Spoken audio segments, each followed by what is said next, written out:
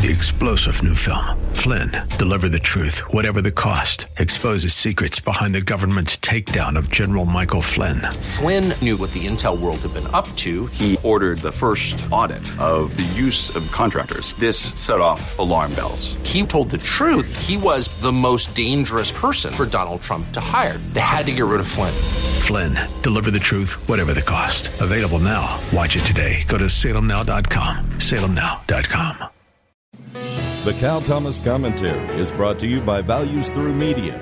Now here's syndicated columnist Cal Thomas. The Supreme Court on Tuesday said it will not hear a case against gunmaker Remington filed by survivors and parents of the 2012 mass murder of children and teachers at Sandy Hook Elementary School in Connecticut. The court's decision allows the lawsuit to go forward. The family sued the makers of the gun that was used, an AR-15 style weapon made by Remington, alleging the company's marketing of the gun inspired Adam Lanza to commit the massacre. Here's what bothers me about this. The court decision removes personal responsibility from the case. A gun can be used for harm or good depending upon the intentions of the person who uses it.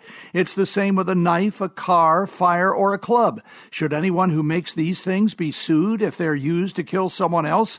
If I burn down your house with you in it, should your relatives be able to sue the company that refined the gasoline I threw on the house? You see where this leads? And of course, the slaughter of the innocents goes forward with some presidential candidates promoting abortion as health care. Who will sue the abortionists on their behalf? I'm Cal Thomas. For a free copy of today's commentary, visit calthomas.com or write us at Values Through Media, P.O. Box 373340, Key Largo, Florida 33037. That's P.O. Box 373340, Key Largo, Florida 33037. Please specify the date and subject. Your tax-deductible gifts to Values Through Media help support us. Listen again next time for the Cal Thomas Commentary.